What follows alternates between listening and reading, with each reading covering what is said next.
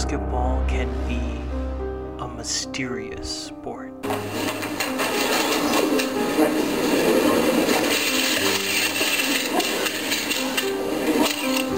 team whose logo is in this envelope will have the first pick in the NBA draft. Watch James. Now wanted a timeout, but too late to get it. And 5 minutes go up on the clock. Overtime here in game one.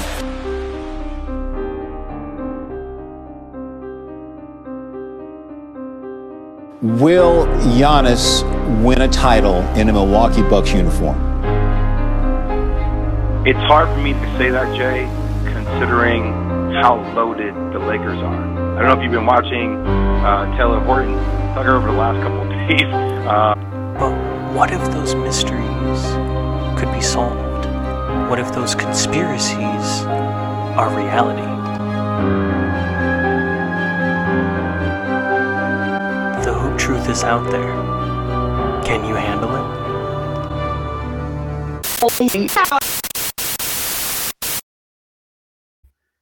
In today's episode of Hoop Truthers, we are going to be discussing all the awards. It's an award show like every other podcast is doing right now. Sixth Man of the Year, Rookie of the Year, DPOY, MVP, and there was going to be a little bit of a twist where we were going to drink, but my co-hosts are either too hungover or unwilling to participate, so it's going to be me.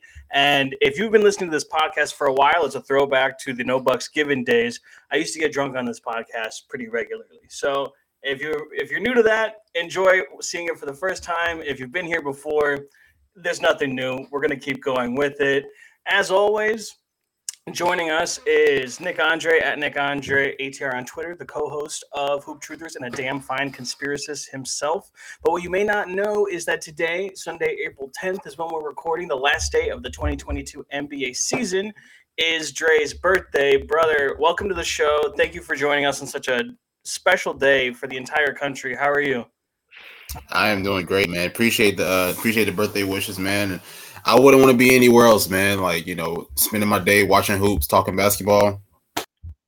You can't ask for a better birthday, in my opinion. It's the last day of the NBA season, and almost no playoff seeds are set. We're going to be talking about that as we're recording through those games that are happening right now. But first, joining us, a somewhat frequent flyer on the old No Bucks Given podcast, but being inducted into the Hoop Truthers Circle of Truth for the first time, the host of the Popular Demand podcast and a Twitch streamer for the Problematic Posse. You can see their Twitter on the screen right now if you're watching. They're streaming Mondays through Saturdays at 8:30 p.m. Central. Joining us again, Jaywop at Jaywop6. Jordan, brother, welcome back, Clippers fan. How are you? I'm doing great, man. I'm excited to be back. Hadn't talked basketball in a little while. Been a little busy. Dre, I got to say, I admire your dedication to the craft, to spend your day talking hoops, man. I'm glad to be here. I appreciate it. It's fucking great to see. I've got two video game related questions for you before we keep going. I don't normally talk to people that are online as much about video games, so I have to ask first. Everyone says that it's the one. Is Elden Ring the one? Elden Ring is the 1, the 2, and the 3. It lives up to the hype, the rave scores, the 10s across the board that it got before it came out. I endorse all those scores. It's a game for not for anybody, everybody. It's a game. If you're looking for a challenge, it's for you. No two people who play the game have had the same experience because of how immersive the world is, how expansive it is, and how much it allows you to pick your own path in terms of how you play, who you play with, what you play with, and where you go. So yeah, it's the one. Check it out. That's not a plug for Elden Ring. I don't know. I haven't played it either, but I've been hoping to. Everyone's been talking about it. Videos are being released. Second question, kind of related, but kind of not. Am I too old to enjoy the new Lego Star Wars game? No. Never too old. No. All of the Legos games are all hilarious and no, they're too much fun, too passive. You're not too old to have fun. When you're too old to have fun, that's when you can't play Lego Star Wars, which that's good. No age. I needed that because this weekend I got baked and I bought it and I've been playing it. So even if you had said that I probably would have had to admit that, but it's good to hear that I've got the support. That's going to be enough of the extra. Let's move on. Let's get right into the award show, okay?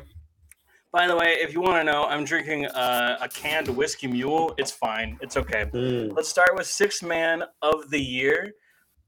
Well, how we're going to do this is everyone's going to go around and say their third, their second, and their first, but we'll start with an honorable mention. One guy that you want to shout out. We don't have to do analysis, but one guy that's not going to be in your top three that you'd like to give a shout out. Dre, why don't you start us off?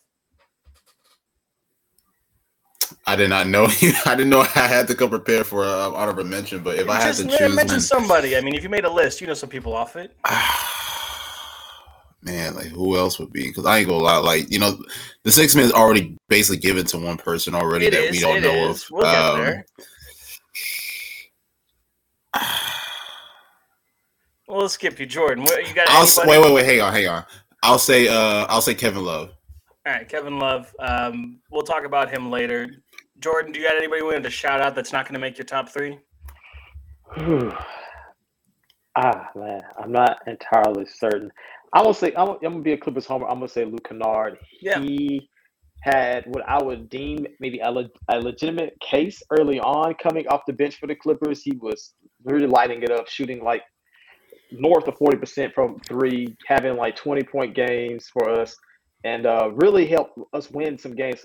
Really helped us win some close games early on in the season. Then he kind of tapered off. I think he got like hurt, or maybe he got out for like health and safety protocols, and then I think some other guys stepped up. So I give him that honorable mention for the games he helped us win early on in the season that kept us afloat until guys started coming back.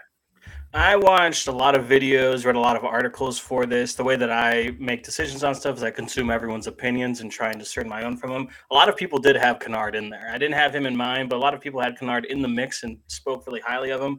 I'll give a shout out to Kelly Oubre, who has been listen, if you give 6 man to the guy that scores a lot off the bench, Kelly Oubre is that guy for you. He did it for Charlotte a lot, but we're not going to talk too much about it.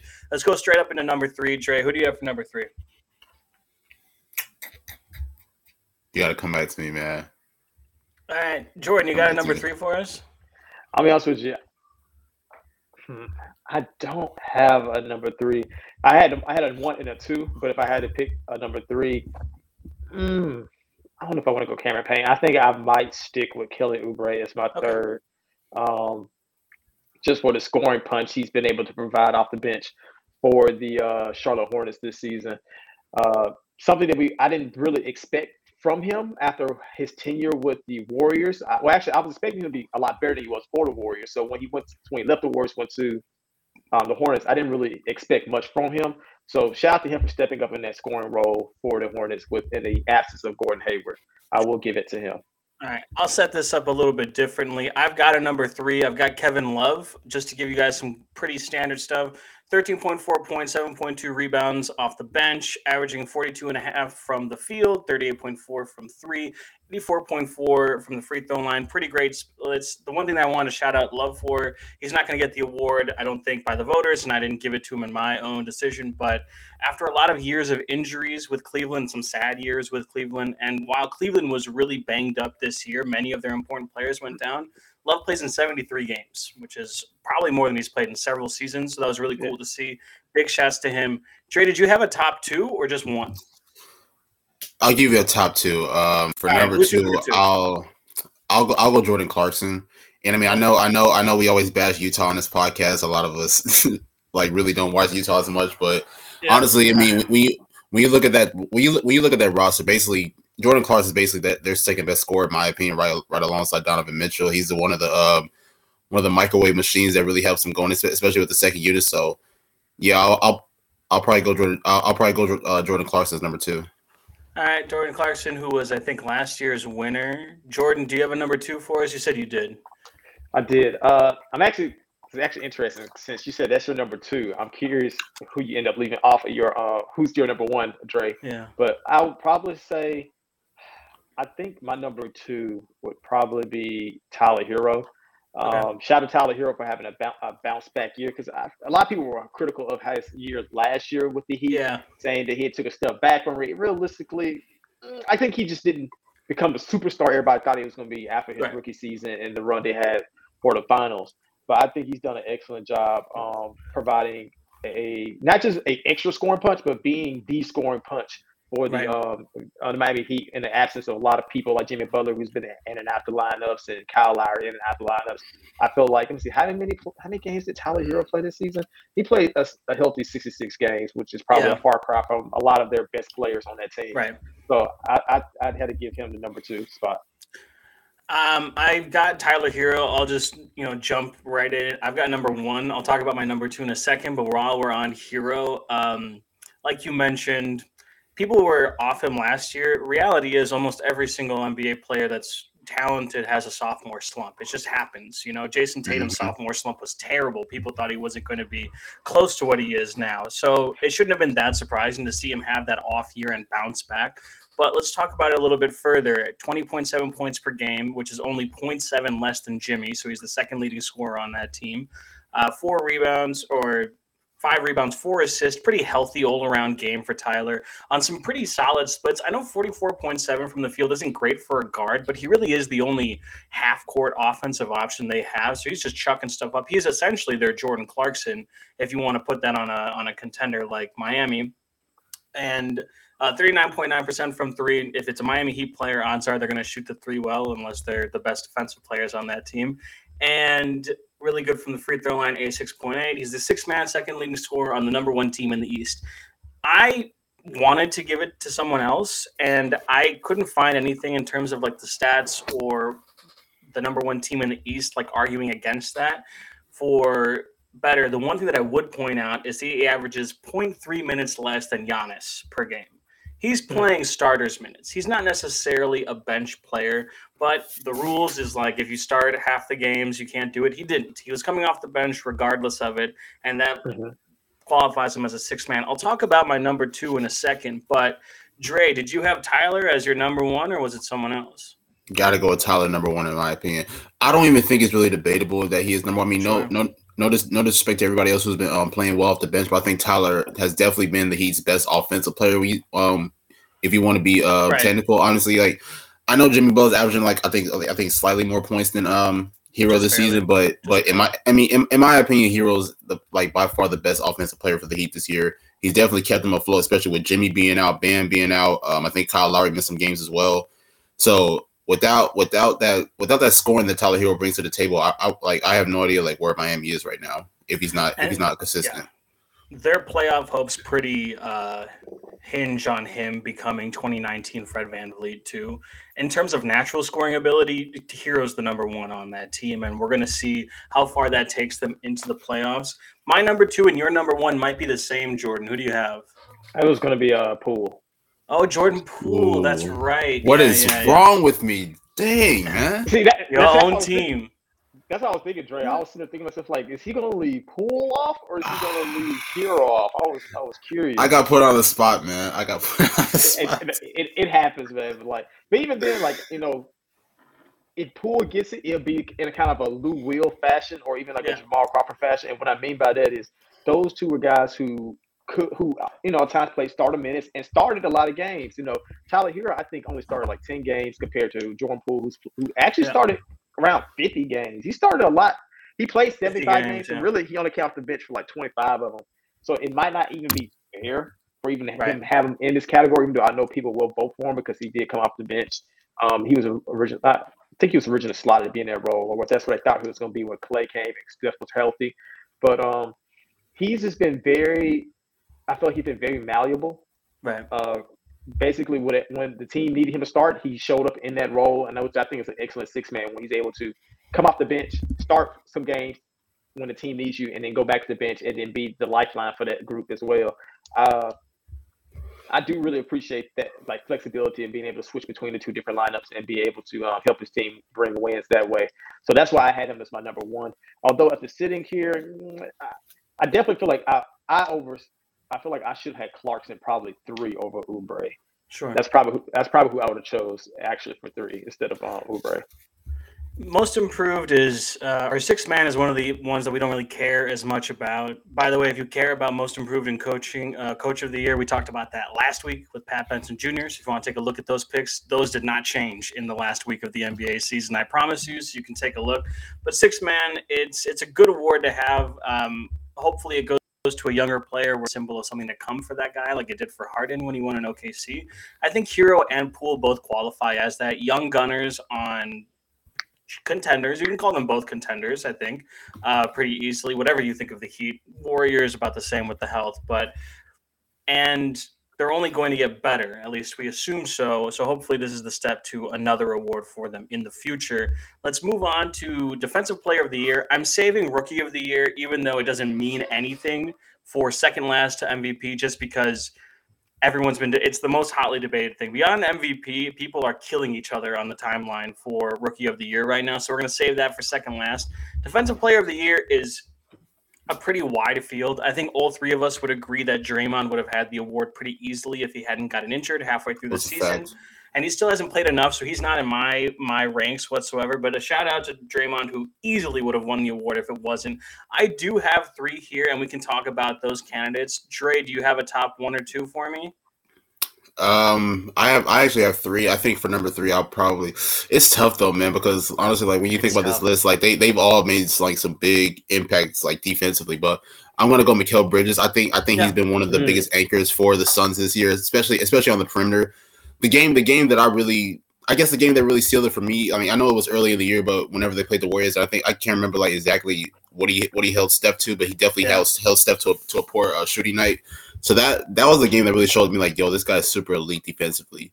So it's tough though, because it's like you can go either way with it, but I'll probably go with Mikal Bridges as number three.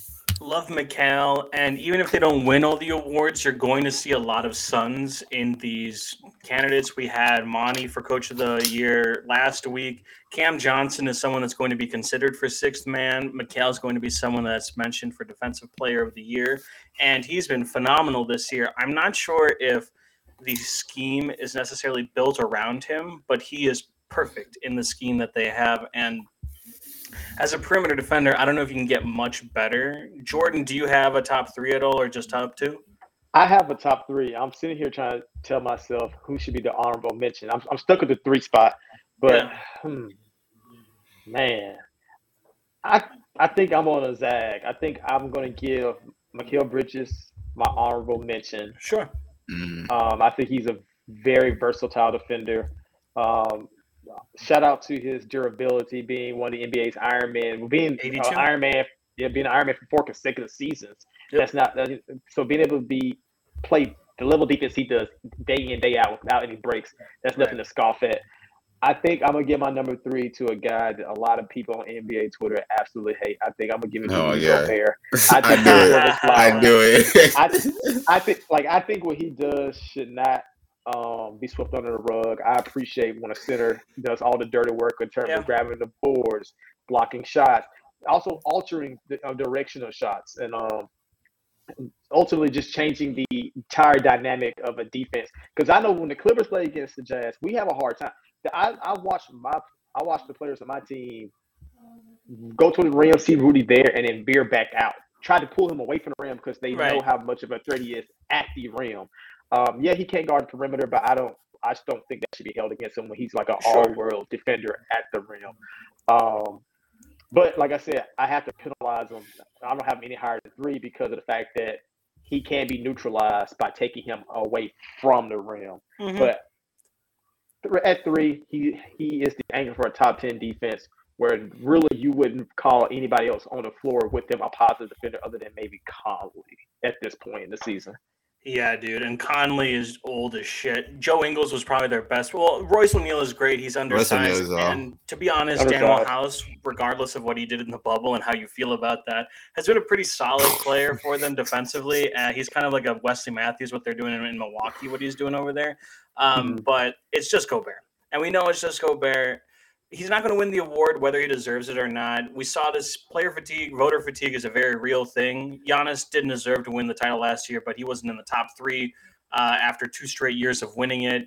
People just don't want to vote for them another time. Yeah. Until Rudy is on another team and shows the same, I don't know if he'll win another Defensive Player of the Year. We've been talking about this. We got to find someone from Twitter on Utah to talk about this because they're headed to an ugly divorce in the summer, and I honestly can't wait to see it. I can already tell that our Defensive Player of the Year rank is going to be all fucked up, and I love it. My number three, I've got Mikal on my honorable mention. My number 3 is Giannis. I know the numbers aren't there as much, and I know the Bucks aren't like as good of a defensive team that they've been in the past. But reality for me is tied number 10 in blocks per game and 1.1 steals per game, who is tied with Embiid for most of both in the top 10. And he's been playing the majority of his minutes at center this year. He's been pushed out of position. Brook Lopez, who, let's not forget, has won first team all defense awards in the past couple of years, has been a really monstrous defender for the Bucks, and slotting him next to instead Bobby Portis, who is better on defense than people give him credit for, but he's not fucking Brook Lopez. So he's playing center for a lot of the year. And while a lot of people are gone, it's a massive part. Plus, it's what he's shown us before. If he wants to turn it on, he becomes the best defensive player in the league. I still think he is.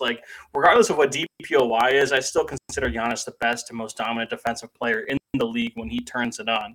I think that alone warrants a mention here. And if you're going to call me a homer, one of the guys in my top 3 is someone that I openly don't like on Twitter, so it doesn't really matter. Trey, who do you have at number 2 for you? You openly don't like on Twitter. I'm trying to guess that, but my number 2 is this guy here. I absolutely love him. He's a big anchor in the middle for this team, which is why they made such a big transition from being one of the lower seeds to now one of the top seeds in the East. Robert Williams for the Boston Celtics. The way that he has been able to really protect the rim has been really great for the Celtics, which is a part of why they're really missing him right now. I don't know his timetable as far as when he's going to return.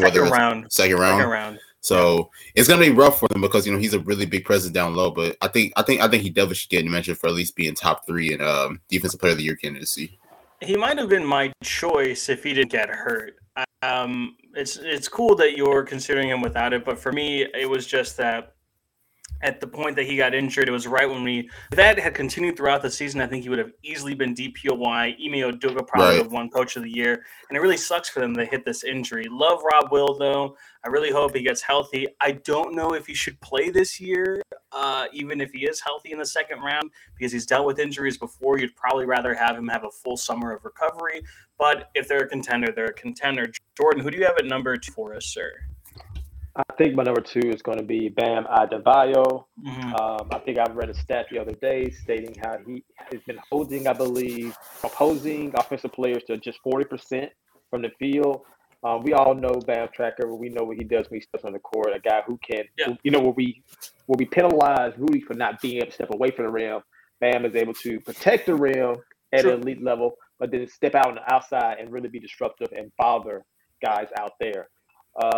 So that's my pick for the second, Bam Adebayo, who's I think is one reason why the Heat is a top 3 defense, other than Spoelstra's schemes and stuff like that. Right, of course. I've also got Bam at number 2. While I am a fan of Bam, I've been somewhat of a Miami heater on Twitter, mainly because of how Miami fans on Twitter treat the Bucks, but it's a rivalry. That's what rivalries do. I'm not going to apologize for it, and they're not going to apologize for it either. Bam's been fucking phenomenal this year. He's the anchor of the number 4 team in defensive rating and the number 1 team in the Eastern Conference. And it was close for a second there, but they've been in number 1 since the Bulls started getting hurt. They've been number 1 in the East for several months now. It was never jostling for position with them. And big part of Miami's versatility. Eric Spoelstra is one of the most brilliant coaches in the game, and the Heat have one of the most malleable defensive units in the league with guys like PJ Tucker, Jimmy Butler being able to play around the floor. But no matter what scheme they go to, Bam can adhere to that, which so few big men can do. You want to play a deep drop or a more elevated drop like the Milwaukee Bucks do, Bam can do that easily. You want to switch on the perimeter, he can do that. A guard is still going to take him off the dribble every once in a while, but he can recover and get you there. The counting stats aren't really there. He doesn't block a ton of shots a game. He doesn't steal. I think he's got 0.8 blocks per game, but that's not what his defense comes from. The only reason he wasn't my number 1, just like Rob Will getting hurt, he missed about a quarter of the season with a thumb injury. I think in 2018, when Rudy Gobert won a DPOY, he played even less than Bam did. But there was one guy that I have ahead of this, and I'm so excited for him to have a DPOY. I don't know if he's going to win it, and I haven't seen a ton of people pick him. Some people have, but I'm a huge fan of this guy at number 1. I want to hear your guys' first, though. Dre, after your number 2, who is your pick for Defensive Player of the Year in 2022? Let's get it, man. This guy's on probably one of the most exciting young teams in the NBA. Do it. Yes, please. Oh my God, I gotta go with Jaren Jackson Jr. Yes, And yes. I know that he's a blocks leader, so it may be easy to make him the number one. But when I'm looking at him, I'm looking at a guy that's able to obviously protect the rim, being able to switch onto smaller defenders, being able to guard the pick and roll. Like Jaren Jackson is a very versatile player, and I think a lot of people may have overlooked it because he only played about like 13 games a season ago. So Right. now with him being back, it definitely elevated the Grizzlies to another level. And I don't know, you just gotta consider him as a defensive player of the year. At least considered. Jordan, did you agree with us, or is there someone else atop your ladder? No, yeah, this might be a unanimous decision. I was going to go I Jaren love Jackson Jr. as well. I believe not only is he a leader in blocks, he's also a leader in stocks, which is a Right. combination of blocks and steals. Mhm. Just like you said, those stats don't always tell you the whole story about a defensive player, just like defensive rating or any other defensive stat. It's a lot of you have to watch these guys, but to be the leader in both of those just tells me this guy is an elite disruptor on the defensive end. Somebody who gets teams out of their sets and one of the reasons why the Grizzlies are able to get out in transition off of turnovers. So he is my defensive player of the year. And like I said, I don't think he has actually had a lot of he has some buzz, but I don't think he's had a strong enough push to probably actually get him that award. I really wish they would have. Like, Memphis should be pushing it. Maybe they are, and I just don't see them on Twitter. But it is unanimous. When I drew up some drinking rules for this episode, one of them was going to be if we agree on a number one, which I didn't expect super often, we would all take a drink. So I will take a drink now. I'm getting close to the bottom of this one, and I can it somewhat, so you guys will see the effects in a little bit. JJJ, let's run through the numbers. Blocks per game leader does not mean you win the DPOY. It's unfortunate that Marcus Camby was a really good player in the NBA for like almost a decade of his playing career. And the two things he's known for is winning DPOY unfairly just because he led the league in blocks per game. And there's a Kendrick song that they make a reference to Marcus Camby being washed up. So that sucks for Marcus, but blocks per game does not mean you win the DPOY, but he does lead the league in blocks per game, 2.3, and at total blocks, 177, which is 40 more than anyone else in the league. And you mentioned it, leads stocks by a wide margin, 73 total steals in addition to that 177 blocks. The linchpin of the number 5 team in defensive rating and the number 2 team in the NBA, not just the Western Conference, the number 2 team in the NBA record-wise. And just like I mentioned with Kevin Love and why I shouted him out in 6 Man of the Year, Memphis has had a lot of injuries this year. Jaw's been out famously for 25 games, basically a little bit more than a quarter of the year. Dylan Brooks, Kyle Anderson, Steven Adams, everyone's missed time. And like you mentioned, Jaren Jackson Jr. played like 13 games last year. He's dealt with injuries. It was never really a question of whether JJJ would be able to develop into the player that he is. Everyone saw the talent. It was more so, would he have enough time to do injury troubles that he's had in the past? Well, he played 78 games this year. 78. That's so much more than you would expect from Jaren. And it's so great to see that he's flourishing. I think he deserves DPOY and more. The one thing that people take a note of is that his foul rate is fucking bananas. Like, he's still fouling people like crazy. And on some level, that type of patience does make you a better defender. But he's also still very, very young. I think he's still in the last year of his contract, signed a massive extension the year prior. That's DPOY, though. We are unanimous on Jaren Jackson Jr., and I couldn't be happier. Moving on to something that I really don't think is going to be unanimous, although we should be unanimous in the top 3 of the thing, is Rookie of the Year. I haven't seen good. But before we do this, I wanted to do this before the episode, but I forgot, and it's not in my script. It's the end of the NBA season, the regular season. It flew by, but I'm loving it. It's Sunday, April 10th, and there are games still going on. The playoffs next week we'll talk about in a second. Let's take a break here, like a lot of shows do, right before it gets good, Rookie of the Year and MVP. Let's take a break to do something else. I want to hear about your guys' best, your favorite memory or your favorite thing about this season. And I'll start. The reason this reminded me was, for me, it was this year's rookie class. I mean, just a phenomenal rookie class by all things. I'm not going to name them by name because we're about to do that for Rookie of the Year. But we're not doing all NBA or all NBA, all rookie teams on this team because it's such a mess. But the all rookie teams are going to be dreadfully hard to do this year because of how many players there are and how many good players there have been so far already. That's mine. Dre, what's been your favorite part so far? I might have to go with the rookies too, man. And do it, man. Honestly, I know we praise these rookies a lot, and I'm gonna say this right here, man. I don't know if I mentioned it before on the podcast, but here's a hot take here. I think that this draft class is gonna be up there with 96, 03, yeah, maybe, and whatever draft class, 84, whatever you want to name. Because like when you look at like the combination of all these guys, everybody just brings something different to the table, whether it's scoring, whether it's defensive playing, rebounding, just being a playmaker. Like it's like everybody just has their own flavor and does it very effectively. So, like, I think me and you both already know who our rookie of the year is, but honestly, like, it's really debatable when you think about it. Like, you can't just go with that one guy. It could be another guy and another guy. I don't want to put any names out there right now, but this rookie class has been super impressive to me. Honestly, like, it's probably been the most. I want to say it's probably the most impressive rookie class probably since 18. If you guys want to say. Yeah, we'll have to see a couple more years to see how they develop. But in their first year, definitely, and it's not just good players in the draft, like multiple of them. There's a big number of good players, as well as a couple of guys that are going to become franchise players as well. It's got the top-end talent, as well as guys like Herb Jones, who's not going to be in this discussion, but let's shout out Herb Jones, right? Fucking great player. He's going to be great, and Fantastic. I hope New Orleans does it. Jordan, do you have anything else? Is it the rookies for you? Was there another thing that you'd like to see this year? Well, man, I'm gonna tell you what. I'm not gonna be a homer. I'm not gonna mention the Clippers. That's an easy thing to do. Go ahead. So what I'm gonna do is, I'm gonna tell you what. Something that I've really loved this NBA season, and I feel like it's been undersold, and that is just the flux of exciting young talent in the NBA. The young stars in this league seem like they're truly not just budding, but now taking the torch. Like, I was talking to friends the other day about who you think the top 10 players in the league, and it just feels so weird that I feel like comfortable saying about 3 people before LeBron. Like, like the fact that the 3 MVP front runners is Giannis, who's like 26, 25, who's Jokic, who is like 27 years old. Embiid's 28. He's entering his prime. And then you look at the team led by Jason Tatum. The Celtics are starting to look like real contenders. You look at what Luka Doncic is doing with the Mavericks. He's a guy who's potentially going to be first team All NBA.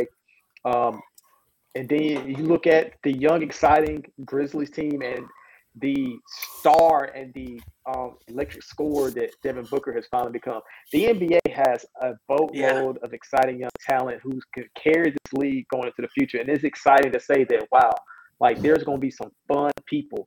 That's before you get to these new rookies who are all exciting and electric, like Mobley, who changed the entire complexion of the Cavaliers' defense by allowing them to play 3 bigs because of how special he is as just a rookie at defense. Like, I'm excited about the overall young stars in this league. Yeah, and not just the rookies. Like, hang on, real quick. I'm glad that do it. I'm glad that Jordan brought up Devin Booker because I want to ask you guys both this question because I got dragged for it the other day on Twitter. Like, do y'all consider Devin Booker as a superstar right now? That's a pretty hot topic on the NBA right now. And I said no. Okay. Yeah. Well, it's hard because the numbers don't lie. And we're going to talk about this a little bit later. And I don't think he's going to be in any of our things for MVP, but he was going to be an honorable mention for me for MVP. 26, 5, and 5. A lot of dudes do average that. It's not like the rarest stat line in the world, but he's the best player on the best team in the NBA. Do you take points away from the team being so good outside of him, though? Chris Paul is a great number 2. DeAndre Ayton is probably a top 10 big man, whether you want to give him that max contract or not. Mikal Bridges is the exact two-way player you would want on that team. Their 5th starter is Jay Crowder, who would be a great 5th starter on a finals team. Their bench is super deep with guys like Cameron Payne, Cam Johnson, fucking Bismack Biyombo, who came back to life this year. A lot of guys that they can work with, and a guy in a coach of the year like Monty Williams. So is he making that team greater? I don't know, but I think the scoring alone, I don't know if there's 15 guys I'd rather have than Booker. Maybe there's definitely 10, but maybe not 15. I don't know. Jordan, how do you feel? So to Dre's point about being a superstar, I have a very strict guidelines for that. Usually you have to be at least a top 10 talent, but also you have to be like a household name. Like I feel like superstars or people in the NBA who are super recognizable. Like my mom looks at a TV commercial and like, I know who that is. I don't feel like Devin Booker's reached that level. Like she knows who Steph Curry is. She knows who LeBron is. Right. She don't watch any basketball, but she knows who those people are. That to me, those are the superstar talents in the league, top 10 in talent, but also household names. So it's a bit of a social factor to that. Now, in terms of Devin Booker, I don't think you should penalize a guy for having good teammates. You know, Sure. I don't think good teammates make you less valuable. The only reason why Devin Booker isn't going to be on my top 3, spoiler alert, is the fact that I just think there are 3 guys who are having a better season than him, while also bringing equal, if not greater, impact value to their teams, and that's why. So I think he's a great talent. I think he is going to be a top 10 player in this league for a long time. Just not a superstar yet. Yeah. Can very well get to that level. He has talent for it. And also just I don't think he's the MVP this season either. Sure. I'm not the biggest Suns guy. I don't either. We beat them last year, and Suns fans, they got really high and mighty when they started playing well. But this isn't about Suns fans. And listen, Bucks fans did too. We were a poverty franchise before Giannis. I'm not going to lie about that. I've been watching them for more than a decade. I know how bad it gets, Suns fans. Honestly, we got a lot more common than you think about, except that we have a top 5 player and you don't. Anyways, the thing with Booker is that there's always excuses with him. I don't necessarily love the player. I think his game is beautiful when he's not complaining, but when the team wasn't good, it was that he was an empty calories player. And now when the team is good, people are like, well, it's Chris Paul, it's Monty Williams, it's the whole team, There's always excuses with Devin Booker. I don't know when we're going to stop making those excuses. There's a point in the future, whether they win a title or not, where Chris Paul is going to retire. He is older. And at that point, they're going to have to find a point guard who is good, but not as good as Chris Paul, like when they had Ricky Rubio before Chris Paul, that type of level. If Booker can be the clear best player on that team and they still win 55, if not 60 games, I think he'll be an MVP at that point. I think he would be a superstar. I think the talent is there. You don't need to be heliocentric or a world beater on defense if you've got the chops, I'm not saying he's AI, but AI wasn't Trae Young in the sense that Trae Young is scoring the ball, but also giving it to everyone else on the team as well. AI was more unique than any player we're ever going to see, and Booker is more of that mold because he's more of a scorer. He passes 6 assists a game, baby. That's not nothing, That's not nothing, especially for what he's did before. But I think it's going to be until this team wears off before Booker starts getting that. I think he should be first team All-NBA for sure. We're not doing that on here, but he should be. Him and Luka are probably the first team guards for me. Trae's got a chance there, but Luka's just Luka. I know it's the same draft class and all that bullshit. It's a good question, though. And I think all of our answers are no, but it has nothing to do with Booker whatsoever. No. And that's the thing as well, because as a talent, Devin Booker is probably like one of my personal favorite scorers. But, it's kind of like what Jordan said, like, do you have that name, like, like that brand type, you know what I'm saying? Like, because when you think of superstars, like you think of obviously LeBron, Steph, Kevin Durant, Jokic, Giannis, like we don't mention Devin Booker in that same category, unfortunately. And it has nothing to do with his game. And I do think that Devin Booker has played a huge role in why the Suns have been at least very successful this year. I think he has made his teammates a lot better, but I just don't put him in that category just yet. But then again, he's only like 24, 25, so he still has a lot of years. Yeah, he's still so young, in that category. Dude. Talk about that young talent in the league. Devin Booker's on the best team in the league, and he's like 26. And shooting guards just in general aren't really always superstars. Like the last superstar at shooting guard, unless you want to count Clay, which is a debatable topic. I think the talent was there, but he was never in a situation where he had to be a superstar. I can say that for another day. Besides that, the last one was Harden, and Harden only became a superstar when he played like a point guard and started giving everyone else the ball too. Oh, wow. So I think it's a part of the positional situation as well. But the Suns are going to get love in these award seasons, and maybe in the playoffs too. We're going to see still no clarity, but we'll keep an eye on. But let's go to Rookie of the Year. There are 2 honorable mentions. Listen, if you guys don't have the top 3 in the top 3, then we're going to have that conversation. But the 2 honorable mentions outside of that for me are Jalen Green and Franz Wagner. Franz Wagner had a fantastic start to the season, middle of the season, and end of the season, not so much, but the Orlando started tanking for position, as they should, as their right and in this position. Playing him as much right now, they're up 12 on the Heat, who I'm sure aren't playing their guys right now. Victor Oladipo's got 34. Wow, I'm so happy for Victor Oladipo. Sorry for the tangent, but Oladipo's got 34 right now. I was watching him the other night, hitting some step back threes. He looks pretty good. Well, he is a -5, but it doesn't really matter. I don't know if it's going to matter for the playoffs, but maybe he'll get a contract next year, depending on this, which would be really cool for Oladipo.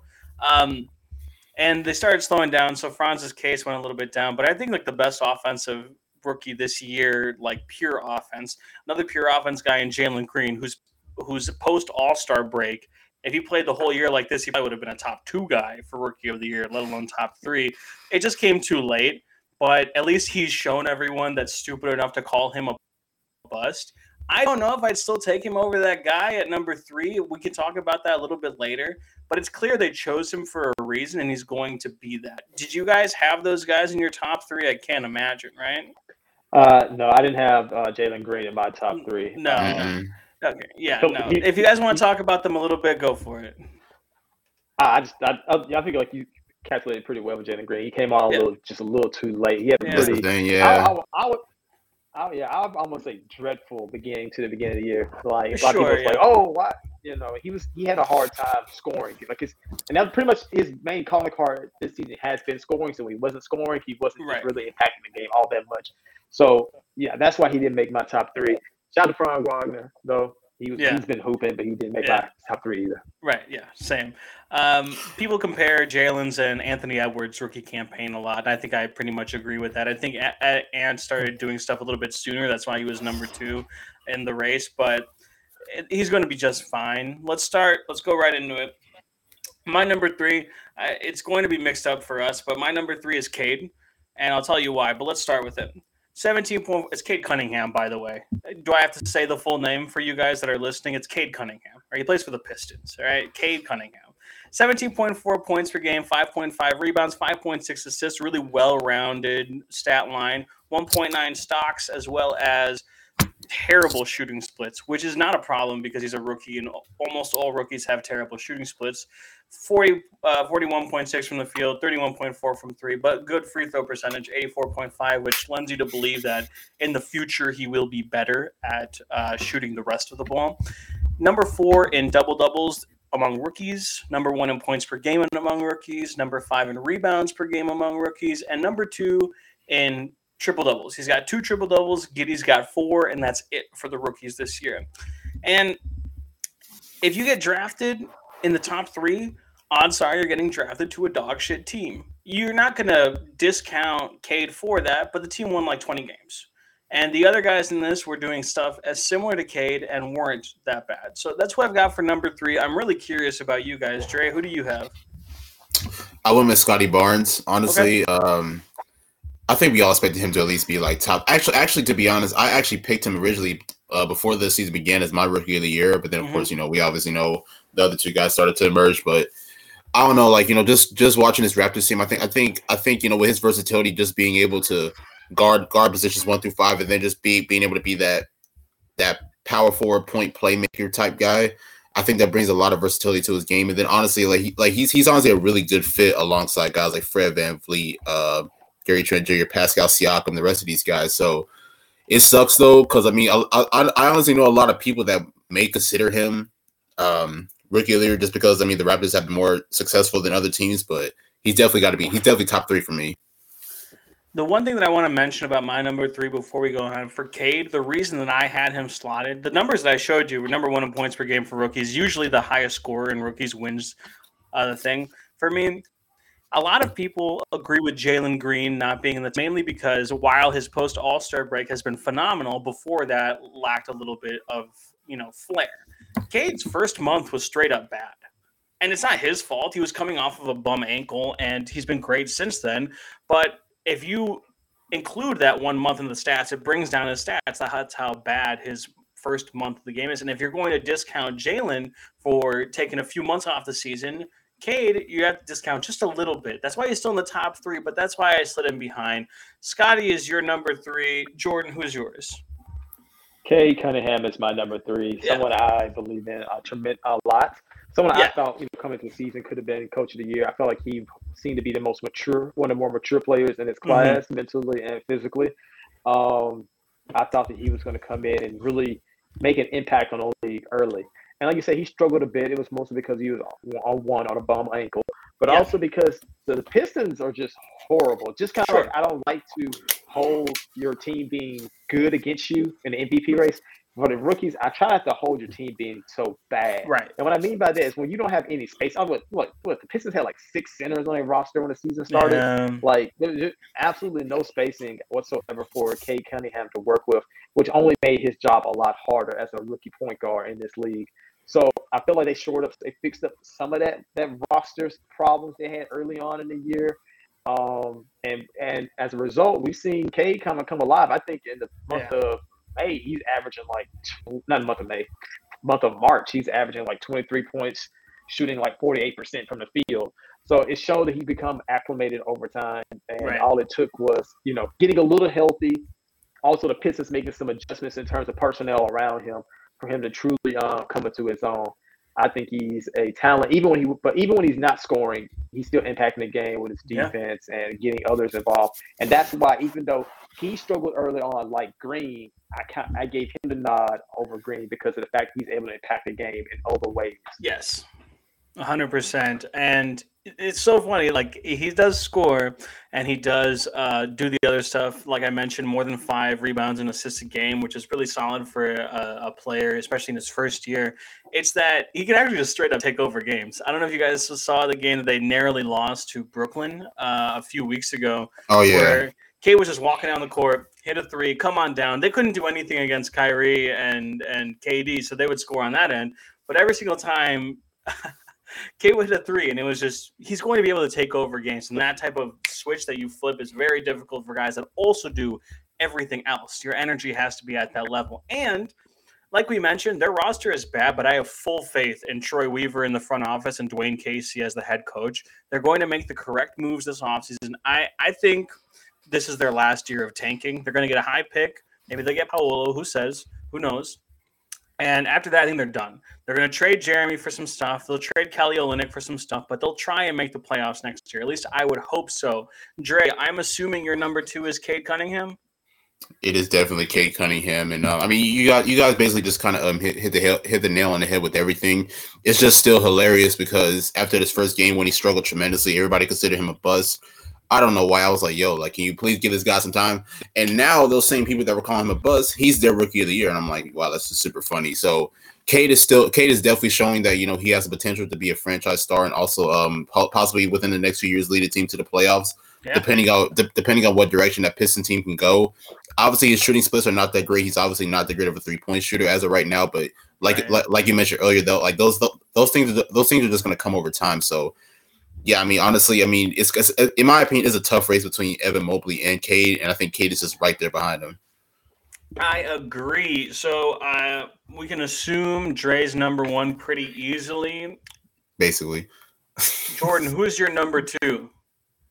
Number 2 for me is the man, the myth, the legend. It's Evan Mobley. Yeah, okay. The Cleveland Cavaliers. And I kind of alluded earlier to how special this guy is on the defensive end. Being the fact that when I first heard the Cavaliers were going to start 3 big men in Larry Markin and Jared Allen and Evan Mobley, I'm like, oh my God, please, Cleveland, you don't have to keep tanking. Like, don't. Yeah. I thought it was going to be an absolute failure. I was absolutely wrong. Mm-hmm. Kobe Altman and the coaching staff put together a surprisingly competitive roster, and I want to give a lot of credit to that being Mobley's ability to run the defensive scheme for the Cavaliers that allowed them to run those 3 big men, because Larry Markkinen as a small forward just wouldn't normally cut it. But shout out to him, shout out to Mobley for making that work. And he's a very good defender for just a rookie. Anytime you're a above average defender on a defensive end as a rookie, you're special. Shout out to Herb Jones. Yeah. Also Davion Mitchell. Yeah. But it's not just his defense. Evan Mobley surprised me because, watching him a little bit I did in college, because I don't really watch a lot of college ball, I wasn't very privy to what kind of offensive play he was. I was like, oh, is he a back to the basket big? Can he shoot? He can't really shoot, can he? But he surprised me with his ability to stretch the floor at times. Also being able to put the ball on the floor and attack closeouts. I didn't know he was, he reminds me of a young Chris Bosh in terms of his offensive repertoire. Yeah. So to be young Chris Bosh on that end, but then be like an above average to borderline defensive, he wasn't. I probably should have had him as a defensive player of the year, in terms of not a honorable mention. Honorable mention. But to be that on offensive end, but also borderline defensive player of the year candidate, right. I think he was very deserving of that number 2 spot. A big part of the Cavaliers this season. So Jordan's number 2 is Mobley. We know off of context, if you're playing context clues with us, that's Dre's number 1. It's also my number 1, so we're going to skip my number 2 real quick, which I'm assuming is going to be Jordan's number 1, and save him for the last topic. But let's talk about Mobley, both of our number 1s, me and you and Dre. Here's some easy stuff on Mobley. Like you mentioned, it's rare for a rookie to be okay, if not good, on the defensive end. And Mobley was a fringe DPOY guy. And honestly, if the Cavs had finished at the top 3 seed that they were for about half the season, he probably would have been the top 3 for a lot of people, if not the winner, which is unheard of for a rookie. He is averaging 14.9 points, 8.2 rebounds, 2.5 assists, and 2.4 stocks on pretty good shooting outside of 3-point, 50.7 from the field, 25% from 3, so that's not there yet. 66.5% from free throw line is a bit concerning, but I want to see a second season of that because it's not like 40 or 50. It's closer to 70 than it is 60, so I want to see one more season, see if it goes up to 70 before I make something on there. He is 5th in scoring among rookies while also being easily the best defender in the class, number 1 in rebounds per game, number 1 in blocks per game among rookies, and number 1 in double-doubles among rookies. And he's done it all season without the injuries out there. He's had some injuries of himself, but they want to play power forward next to Jared Allen. He does it exceptionally. Jared Allen's out with an injury. You got to play center now, even though you're a little bit thin at this point. He can do that pretty easily. A special talent defensively who has done this the entirety of the season for a playoff team. They are solidified at the number 8 spot in the play-in tournament. They'll be playing the Nets on Wednesday, I believe, and would have been much higher if it wasn't for an unusual, and that's the term you should use, an unusual amount of injuries to guys like Ricky Rubio, Karis LeVert, Rajon Rondo, Jared Allen, himself, Evan Mobley, Darius Garland. Every player on that roster has missed time this year, and they're still the number 8 seed. And if they were healthy before the season and made the number 8 seed, they would have been considered a success. So for them to do that with all the injuries they've had is phenomenal. And big shouts out to Kobe Altman and JB Bickerstaff for also contributing to that. Dre, let's hear your argument for Evan Mobley for Rookie of the Year.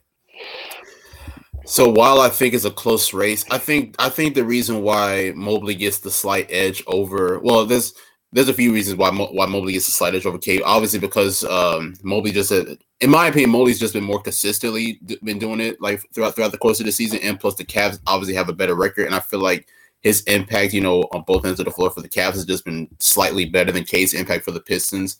Mm-hmm. So honestly, like, the sky's the limit for Evan Mobley. To me, he reminds me of like a younger AD, but honestly, he might have been better than what AD was around that time, in my opinion. Like, just being able to play on both ends of the floor, basically, his defensive impact, just being able to to guard multiple positions. The sky's the limit for Mobley, in my opinion. He's a monstrous player, and we'll cover a question that I have in a second. But I'm assuming, Jordan, your number 1 is Scotty Barnes, correct? It is the one and only Scotty Barnes of the Toronto Raptors. Didn't know a lot about Scotty Barnes coming into the draft. I even remember on the draft day, I think Raptor fans were pretty lukewarm on the fact they took Scotty Barnes. Yeah, a lot of people thought it was going to be Jalen Suggs. Yeah. And I think the Magic were celebrating the fact they took Suggs, they ended against Suggs, and they didn't have to settle for Scotty Barnes. So I didn't know a lot about him. And I was like reading up on him. I'm like, okay, so he's kind of like a big forward that can't shoot. Right. I'm like, that doesn't, okay, I see why they weren't too hot on getting him, but he's really surprised me with how good he is. Like, going back to how special class is. Like, a lot of these rookies are plus defenders in their first season. First of all, unheard of. So shout out to him for that.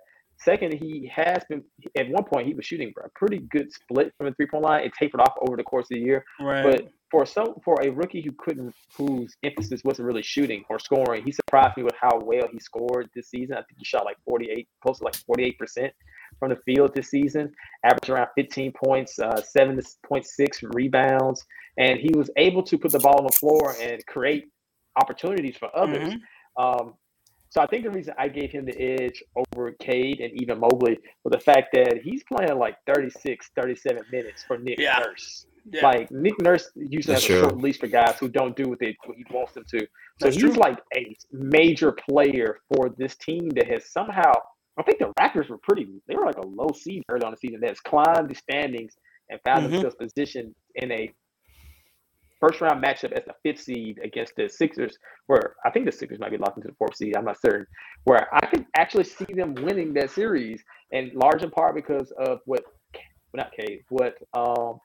Scottie Barnes is going to be able to bring on the defensive end for the Raptors. So that's why I had him for my number 1.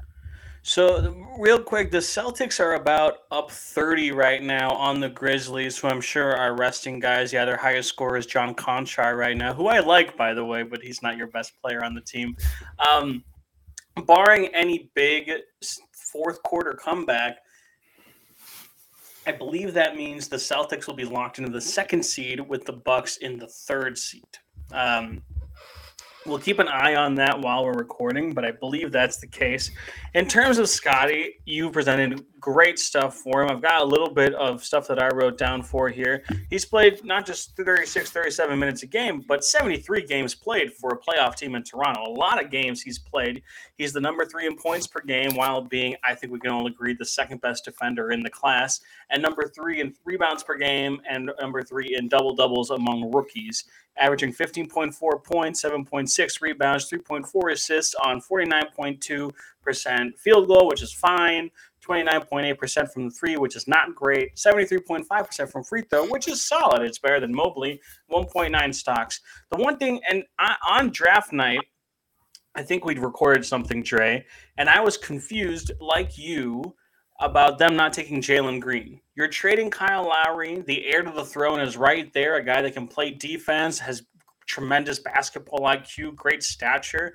Perfect guy for Kyle Lowry. What we failed to remember was Toronto is one of the best goddamn developers in the game. Memphis is up there. Milwaukee can be up there sometimes. Miami is certainly up there.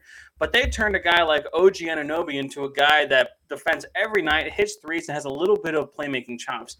They turned VanVleet, Siakam, like the list goes on and on. They turned Siakam from fucking nothing into this guy that's going to be All-NBA this year, the number 2 guy on a team that won the title. Fred VanVleet into a guy that plays. He's going to make an all-defensive team. Like, VanVleet might make an all-defensive team this year, and his only attribute before the NBA was scoring. And you gave these guys a tall, lanky defender who already knows how to defend at a high level, and he's like 19. You can mold him however you want. They are going to make Scottie Barnes into one of the scariest players in the NBA on a nightly basis, and we are going to see it for years to come. We always thought that OG Anunoby was the heir to Kawhi's short-term throne in Toronto. No, it's fucking Scottie Barnes, who, by the way, loves being in Toronto and loves the people of Toronto. I can't imagine, unless something bad happens in the future, he would be leaving that city. So it's like a baby Kawhi that loves the city that he's in, which is the opposite of fucking Kawhi, if we're being serious. So it's phenomenal for them. And listen, Dre and I have Mobley at number 1, but Scottie number 1 obviously isn't that thing. And the Scottie stands on Twitter are rabid. They're going after everyone. Like, the Mobley ones are out there too. The Jalen Green stands are surprisingly very stingy too. I follow a lot of Houston people. I'm on the West Coast now, so I'll be watching their games. So I follow some of the people. Man, they ride or die with Jalen Green. That's what we've got for that. Any final thoughts before I ask one last question on the rookies before we go to MVP? Do you guys think Giddey is top 5? Like, that's my question for y'all. Like, it's either Green or Giddey.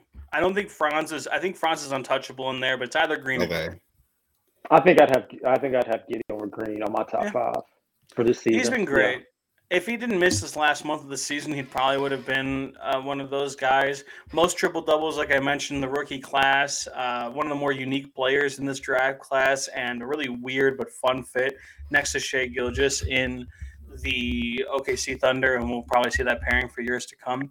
Last question for you guys before we go to the final, the finale, the celebration, the last award.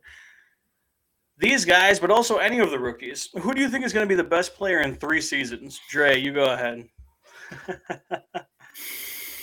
Oh man, I'm gonna say probably Cade because I feel like with Cade just being that leader, being that point guard or whatever you want to call him for the team.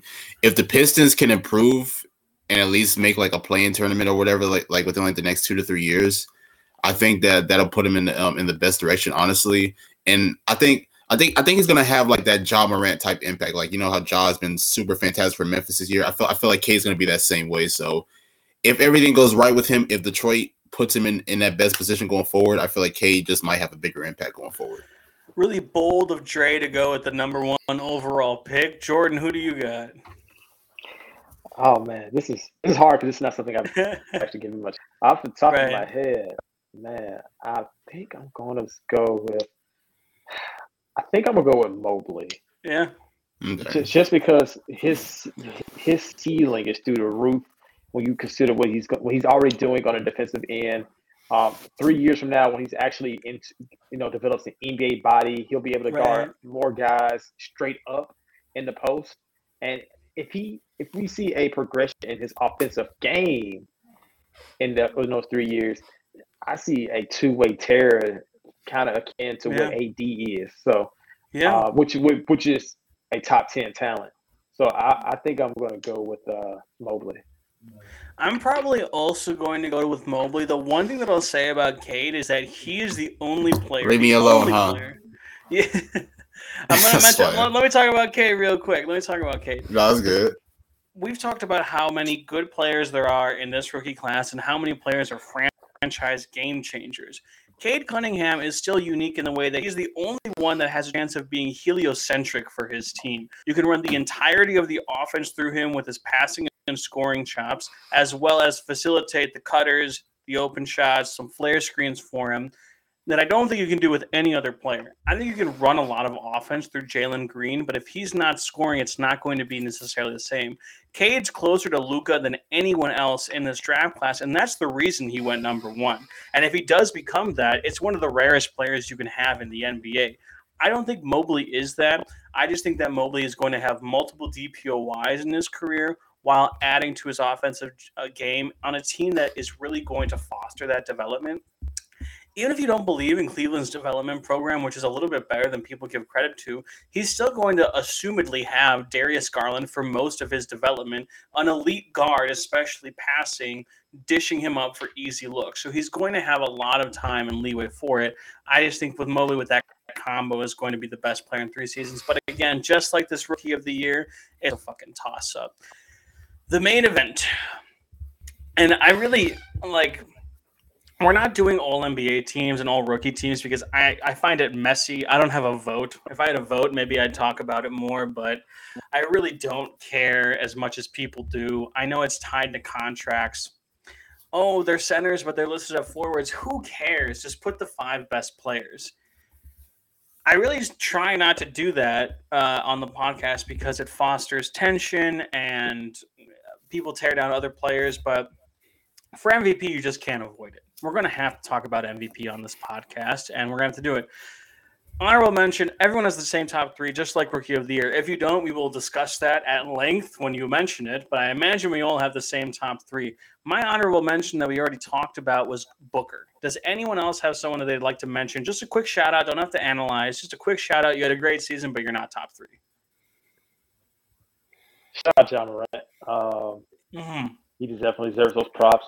Yeah, I don't think anybody would have pegged the Grizzlies to be the number 2 seed in the West, or even have the second best record in the NBA. Yeah. If you put it in terms of that, and I think if he played a large part in that, he's been a superstar talent in terms of social media craze, I think I saw something that said like he's been like the most searched / watched NBA player this season, or maybe he was second to LeBron. I can't remember which one it was, but he was like top 2 in terms of like social media engagement as a player.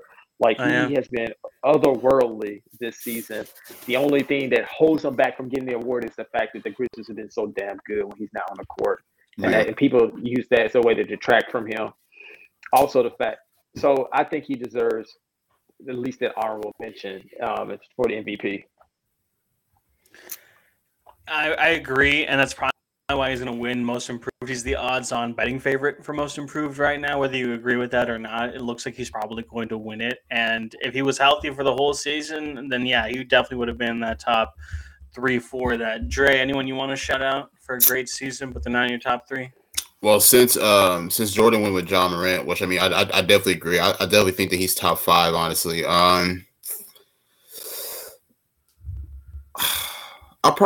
I'll probably say DeRozan because there was a time where people were considering DeRozan as the MVP favorite. Just considering the circumstances of Chicago when they lost guys like LaVine had missed games. Obviously, Lonzo missed a significant time. Caruso missed time. Obviously, they were without Patrick Williams as well. So for DeRozan to keep that team afloat and keep them as the number 1 seed for as long as he did, and then of course he went on like a crazy stretch where he went like 10, 12 straight games where he averaged around like 35 or more. Like he was definitely like at least like the front runner for MVP. So he's definitely not going to get it now, but there was a time where he was like up there, like towards the middle of the season. There's a very real chance that despite the MVP award, he might get a first-team All-NBA ballot. He's eligible at both guard and forward, so if he gets voted in, I personally mentioned that I wouldn't, but you could very really see it. And compared to what he was last year in the past couple of years, what a growth for DeMar DeRozan. I want to talk about improvement. If you want to talk about actual improvement, he could have been in discussion for most improved based off where he was last year. He's been great, and I wish the Bulls were more healthy. I know this. I'm a Bucks fan myself, and a lot of Bulls fans blame Caruso's injury, but the reality of it is you miss several key members for large stretches of the season, and you're just not going to survive that without a top 5 guy. As much as you want to talk about Caruso for 6 weeks, Lonzo's been out longer, and he's not going to play in the playoffs, which really fucking sucks, by the way. It really sucks to not see Lonzo out there. Hopefully he's healthy for next year and is able to stay on the court. But I'm glad you mentioned DeRozan because in the early season he was one of those guys that got mentioned early on. This is a small conversation that has to make like Laker fans cringe because there could have been a chance they got DeRozan, honestly. Yeah, and I don't really want to talk about the Lakers, but LeBron was a choice before they didn't make the fucking play. And big shouts out. This is the only time we're going to mention it. From here on out, the Lakers will not be mentioned on Hoop Truthers until either the next season or the beginning of next season. Fuck out of here with all that shit. You didn't even make the play-in. I don't care about the injuries. You didn't make the play-in. The goddamn Spurs that were trading players for first-rounders at the trade deadline beat you to the play-in. Big shouts to the Lakers. Los Angeles, where I reside now, so y'all can come at me. MVP. 3 players. We all know 3 players. Biases are going to be involved. Before we start anything, let's just say, if any of these 3 players wins, I don't think anyone has really any argument. They're all equally deserving, and it's very hard to parse the differences. But so this is my take on this. So this is my take on the other 3 guys. I think that the NBA needs to just cut the MVP award into 3 pieces and just give them a piece, honestly. Because honestly, like it's honestly that hard in my opinion. Like there's really like no clear-cut favorite. Yeah, but with that shitty conservative stand-up comedian be like, oh, you're going to give everybody a participation trophy or some shit. It's really, I agree with you. It's splitting it, but only one guy can get it, and there's no definition whatsoever. So let's start right away. Number 3. I'll start. I'll put myself under the firing, okay? People aren't going to agree with this, but that's fine. My number 3 is Embiid. And let me give you the positives before I do anything else, okay? He's at the scoring title. The first center, not only to win the scoring title since Shaq in 1999 and 2000, but the first center to average 30-plus since the 1980s. I looked it up. Shaq averaged like 29.7 right there, but not past it, okay? He's averaging 30.6, 11.7 rebounds, 4.2 assists, 2.6 stocks on some fucking phenomenal shooting splits.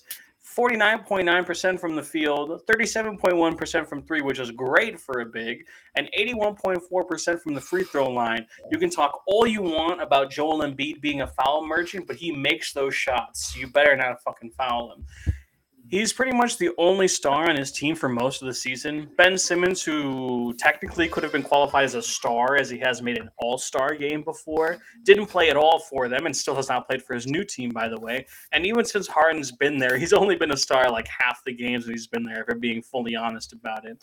I can support Embiid while still tearing down Harden, hitting all of my narratives at the same time, I promise. They're 50 and 31 right now. They're going to end up either between 2 and 4 in the standings. And he's number 1 in points per game, we mentioned, number 5 in rebounds per game, and number 9 in blocks per game. And a little extra stat from Twitter, he has had the most 40 and 10 games in NBA history for one season this year. And why do you ask that I have him third? Just fucking because. I'm not going to tear him down. I just see the stats that the other two guys have put up and the circumstances that they have been in, and I put him at third. I genuinely can't be like, oh, Philly's got a good team. They've got like a solid team. I'm not going to bash them, but Embiid's been doing this, and he's got to do it because his coach is whatever, and I genuinely can't say a bad thing about Embiid this season, even though I sometimes subscribe to like the hating on the foul merchant stuff. But the reality is he's good at drawing fouls as a center, and he makes them. You can complain all you want, but he's still going to get those fouls, and he's still going to make them. So you've got to figure out something else to do. But that's honestly the biggest negative thing to say. Like, I know there's people that are probably traditionalists and say that Embiid shouldn't be so active on social media and be such a big troll. I love it. He hasn't really come for the Bucks just yet. He did once where he said we were like a piece of shit city, which is fine, whatever. I'm not going to say Philly's the best city in the world, whatever, dude. But he's not really come for us. And he does have a lot of respect for my guy in Milwaukee as well that we'll talk about a little later on. Dre, there's 3 guys. Who is your third? It's insane how a guy that just put up, 40 and 20 yesterday, and he's got to be number 3. Embiid is my number. Yeah, I mean, well, for me as well, Embiid is my number 3 as well. And it's unfortunate because he's just been so dominant. Like, when you look at the circumstances of this team, Ben Simmons obviously has requested his way out, so he doesn't really have a second star. Actually, no, shout out to Tyrese Maxey. I believe Tyrese Maxey was his second star for the time being. Sure. But for him to be able to do this, keeping the Sixers afloat as at least one of the top 5 seeds in the East. And then, of course, putting up the type of numbers that he has, I think he definitely has to be in that conversation as far as being an MVP. I don't know what's honestly holding him back as far as possibly winning it. I don't know if it's Doc Rivers. I just don't know exactly what it is, but he's going to get it someday. Unfortunately, I don't think it's going to be this year, but sooner or later he's going to get that award, and I'm hoping that when he does get it, he'll be a clear-cut favorite. It's Embiid told media.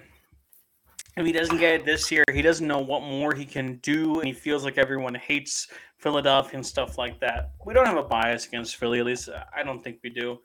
But there isn't much more he could do. Yeah, that's fair. I don't blame you for having it. East Coast fans in general really make me dislike their teams, but I don't think the media as a whole has that. And to answer the other question, there's nothing more than Embiid could have done.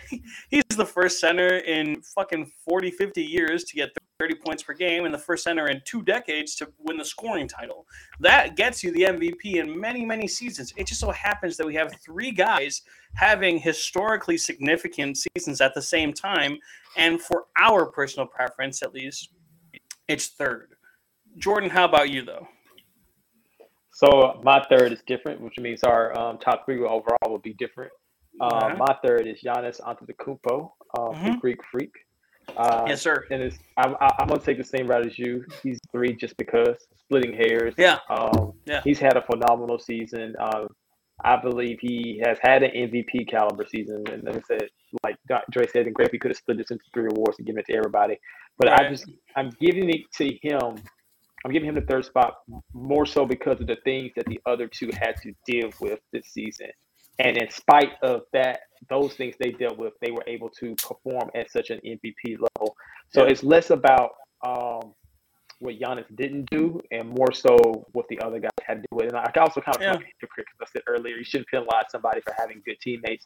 But I think those other two guys rose to the occasion in situations that were not opportune and were able to keep themselves in a conversation with Giannis despite that. So my reason for him being number 3 is just he had a little bit better luck than the other two. Yeah, that's totally fair. Like we said, we're splitting hairs here. He's your number 3, and if you won, I can't imagine you would be pissed about it. Dre, you got a number 2 for me, sir. Who's it going to be? Oh, jeez. I'm going to go with, oh my God, everybody's going to hate me for saying this. I'm going with Jokic as number 2, man. I'm sorry. Man. I mean, look, Jokic has been fantastic this year. I originally had him as my MVP before the season began. Yeah. I think the only reason why he doesn't get it is because of the circumstance of Denver. I mean, we know that he's keeping that team afloat, without Jamal Murray, without Michael Porter Jr., but unfortunately they are the, I believe, the 5th or 6th seed in the West as of right now. So that's real. In my opinion, that's the only thing that's really holding him back. Besides that, his numbers are just flat out incredible. It's rough, man. It's rough, but you got to go. In my opinion, I got to go Jokic as number 2. Let's take a look at his stats. He's at 27.1 points, 13.8 rebounds, 7.9 assists, all a career high except for that assist range, which is only 0.4 behind his MVP year. So he won the MVP last year and upped most of his stats on 2.4 stocks with the shooting percentages of 58.3%, which is phenomenal, 33.7% from 3, which is just okay, and 81% from the free throw line, which is great. Like you mentioned, no Jamal or Michael Porter Jr. I believe Michael Porter Jr. played 10 games before he exited. Jamal Murray has played 0 games this year and will not play in the playoffs. Really fucking sucks to see that. Number 2 in rebounds per game. Number 8 in assists per game. The only non-guard in the top 18 of assists per game. And number 7, rebounds per game. Those statistics obviously lead up to the stat that everyone was talking about this week. The first player in NBA history to have 2,000 points, 1,000 rebounds, and 500 assists in one season, almost the triple thousand double or whatever they call that, as well as only the 6th player in NBA history to lead his team in points, rebounds, assists, steals, and blocks. And even outside of that, he also leads them in field goal percentage. He was also my number 2, which means my number 1 is almost entirely hometown bias, but we'll talk about why I chose him at that point. Jordan, the way you're talking, I feel like Jokic is not your number 2. Who do you got? No, my number 2 is going to be Joel Embiid. Yes, the sir. Process. It's KU product. Shout out to my boy. I've chosen number 2 simply because I do respect the fact that he has done some historical, unprecedented things this season, which I'm pretty sure Giannis probably did too as well. These guys are unreal. But being the first center to average like 30-plus points in a season, phenomenal. Having a record for the most 40-10 games in a season, phenomenal.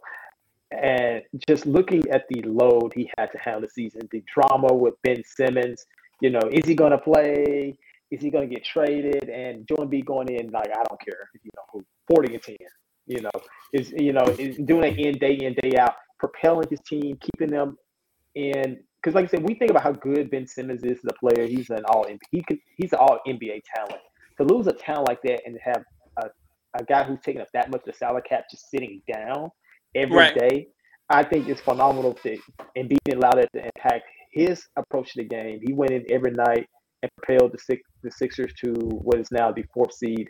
And then you look at the other things he has to have working against him, like the Harden trade hasn't been as magical as I thought it was going to be personally. Harden is looking kind of finito, and also knowing how much of a screw up Doc Rivers can be and how he can mismanage games and cause you to lose. The fact he had to work against all that, that's why I have Joel Embiid my number 2. Totally fair, and we're going to jump to your number 1 really quick because we know it's Jokic. We just talked about him, so give us your argument for him at number 1. Obviously, like we said, splitting hairs, and you don't have to tear down other players for it, but what led you to choose Jokic? And so I was at first vehemently against Jokic being the MVP, simply because I was like, well, this guy's like, 7 seed, 6 seed, and you're saying that he should be MVP. Like I was very mad when people did that for Westbrook. But then I was like, when I was looking at the records of the people that I actually was putting in front of him, I'm like, well, their teams only got one more win than him. They're just in the East. And so I was like, that's not fair for me to say, in my opinion, for me, I felt like it wasn't fair for me to say that he doesn't deserve to be because he's a 6 seed when his team realistically only has one more loss or one or two more losses than the other guys I was going to put in front of him and Giannis. That makes sense. And Super fair. So I tried to like discount that fact, and because there are like a lot of games above 500 at that, like they're a really good 6 seed team. But then also the fact that he had to deal with kind of just like Embiid, he had to deal with his number one and Jamal Murray being gone because of injury, and then his number two guy being gone in Michael Porter because of injury to his back. And those are two things that could have shot the Nuggets and had them in the play-in. But instead, they were they're in a pretty good distance away from being in the play-in all season long because of the superhuman production that Jokic was bringing day in and day out. Being that you cited the 2,000, 1,500 record. Yeah. I think he is in a class with LeBron being like the first guy to average like 25 plus and shoot 58% from the field, which is incredible. Maybe people think like, oh, you're a center. Shooting 58% should be that crazy. But I'm like, he shoots like 4 threes a game. So shooting 58% from the field while shooting 4 threes a game is freaking incredible. And then the most impressive part of his game to me is just being able to lead the attack on offense from the center position. But he doesn't feel like he don't really feel heliocentric. Like he'll pass the ball. And like it feels like everybody just moves around him. It's kind of weird. Like they cut, they dive. Like it's not people just standing around watching him. It's like he's like an offensive ecosystem. It's very bizarre and surreal to watch. So that's why Jokic is my number one. Jokic is super deserving, and like you mentioned, you can point to the seed all you want. Just about the same number of wins as Giannis and Embiid for their respective teams, and the 6 seed has won before. Russ was a 6 seed. I believe that's the lowest seed ever to win MVP, but he was a 6 seed when he won, and it's in recent memory. So it easily could happen again. Like we mentioned, the season has been historic. The voters lately, I think, for MVP have really trended more analytics-wise to the numbers and VORP and Raptor and all that shit. And Jokic is just the king of that shit. He really is. Whether you agree with him or not, if you pay attention to the stats, they say that Jokic is just the guy. And that's definitely what's going to go. Giannis is who me and Dre have based off of context clues. Let me lay down the argument real quick. It's not an argument, but Jokic didn't have MPJ. Yeah, I am. It's fine. Jokic I want to hear this, though. Yeah, Jokic didn't have MPJ or Jamal, which is big. Embiid didn't have Simmons for this other thing. Giannis was missing guys the whole season. It's not the same, but he wasn't fully healthy for the whole year. Chris tested positive in the first week of the season. Chris Middleton, again, if you need the full name is Chris Middleton. Missed a few weeks with a positive COVID test. Drew Holiday, first game against Brooklyn, plays fine, turns his ankle, out for a few weeks. A few months later, same injury.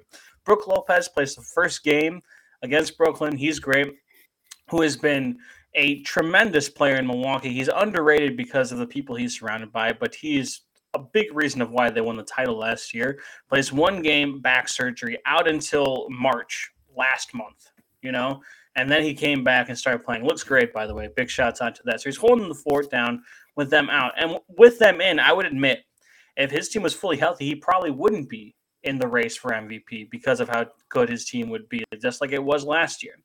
But he's averaging 29.9 points per game, 11.6 rebounds, 5.8 assists, 2.5 stocks on 55.3% field goal, 29.3% from three, which is not good, and 72.2% from the free throw line, which is better than last year. He is number 2 and narrowly number 2 to Joel Embiid in the points per game, number 6 in rebounds per game, tied for number 10 in blocks per game, and we mentioned that Jokic was the only non-guard in the top 18 that was in assists per game. Giannis is in the top 20, only the second non-guard in that. So he's also doing that shit. While the numbers are better than Embiid's, and if you look at it all together, and he's just got the moments. If you want to look at performances against other MVP candidates, just a couple of weeks ago against Philly, blocks Joel Embiid at the buzzer to win the game. Right after that, step back three to send Brooklyn into overtime, and then wins it on free throws. If you're a narrative person, that narrative matches you as well. So with all of that out there, how we've laid out every single team, every single player for MVP. If I'm from Milwaukee and have watched every Milwaukee game this year, how could I not go with Giannis? If you're from Philly or a Philly fan, you should be choosing Embiid. If you're from Denver and root for Denver, you should be choosing Jokic. This year is not the year to be objective. The guys are so close in the top three that if he's your guy, then you fucking campaign for him all you can while not being entirely toxic on the timeline. But I just don't see how you could watch those guys for 80 games a year and not think that they're him. He's him. And if you're a Philly, if you're Denver, I would expect you to end this podcast the same way that I'm doing it, is that's your guy. Giannis is my guy. I've been watching him since he was a rookie, and for him to be this close to his third MVP, of course I'm going to say he deserves it, and that's exactly why I'm putting him number one. It's a better reason than any else. Don't point at a stat. They're all evenly matched, and I'm from Milwaukee. I'm going with the Milwaukee guy. That's homerism to its core, but this year I think it's okay. Dre, it's not homerism for you. If Steph was there, you'd probably go with him, but why do you have Giannis for you? By the way, Jordan, that was just a quick drunk rant. Just to let you know.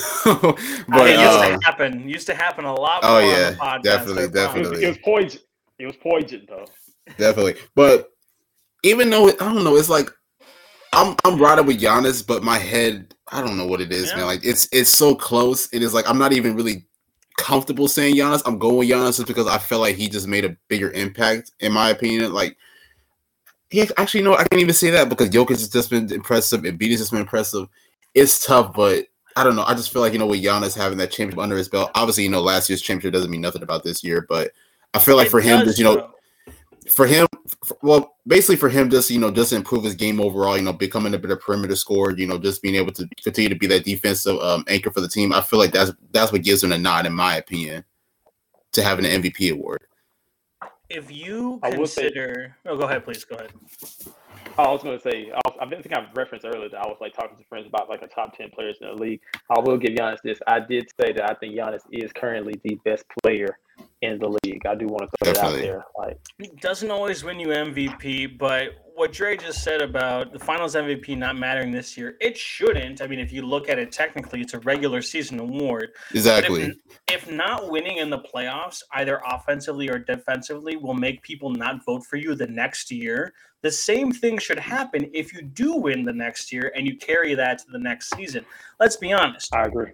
Giannis wins Finals MVP in one of the most dominant Finals games that we've seen in league history, at least in modern league history, and goes into the next season with a shortened off season and is trying harder, is averaging more points than he ever has before. 29.9 is his career high. 11.6 is a little bit low, and 5.8 is just a few low from it. But he is going at the same rate. He did not take a single break from winning that championship. So if you're going to consider in the past, even though it's not technically correct, you have to do it when they win as well. As Drake would say when he's not being predatory towards under 18-year-old women, you got to keep that same energy. Oh my God, dude. Okay? Why did you have to use that? If I'm going to shout out Drake, I have to mention the shit that he does. It's not awesome, too. It's how I work. It's how my brain works, all right? You got to keep that same energy with that. And that's just to say that I'm choosing Giannis because of those reasons. But if Jokic or Embiid wins, even Embiid, who, if you guys don't know, Embiid losing awards to Milwaukee players is kind of a thing when he lost to Malcolm Brogdon for the Rookie of the Year. And you look at where the two players are now, you can understand why people would be pissed about that. But even if Embiid wins, he's more than deserving of it. I love Embiid. I think Embiid's great. I think he's awesome. And he could easily win it. Same with Jokic, who won it last year. Big fans of both of them. If either of them win, you will not see me on the TL being salty, okay? Defensive Player of the Year, I really don't think he's going to win it, and I really don't think he should. But he's in my top three because I think he is the best defensive player in the league when he turns that switch. It's just how it is this year, man. MVP is, I'm so glad that we've been able to have an honest discourse about this, but on the Twitter, it's so difficult to talk to people about MVP. And I'll watch videos and I'll listen to podcasts, which I did a lot to prepare for today's podcast. And everyone is just like, it's two ways. You're either like, the numbers say that this guy is the number one guy and there's nobody else, even though that's not true. Or there's other people where it's like, well, maybe Devin Booker's the MVP, which isn't fucking true either. It's just not. People are just trying to find ways to talk about it. That's about wrapping it up. I don't know. Any final thoughts on MVP before we briefly touch on playoffs for you guys? I'm ready to get out of this MVP conversation. I'll tell you that. Let's get out of here. All right, playoffs. Yeah. Here's what we have, okay? The 7, 8, 9, 10 matchups are set in both conferences. Let's start with the Eastern Conference. Hang on. Let's actually start with the West since we have a Clipper guy because I need to ask him a few questions because this team has been super impressive. They shocked me, I must say. You know, when Paul George went down, I thought it was finito for them. Yeah. But when you have guys like Reggie Jackson, Marcus Morris, and the rest of these guys just being able to step up in the fashion that they have, really been impressive to me.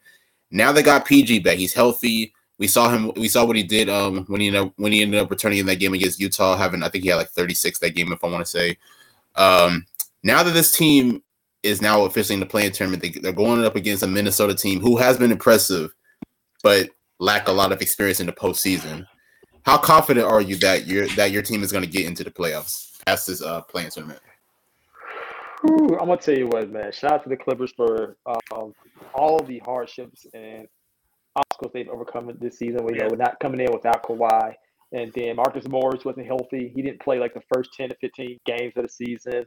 Yeah. Then Batum got COVID twice. Yeah. Then you had Paul George go out because of the elbow.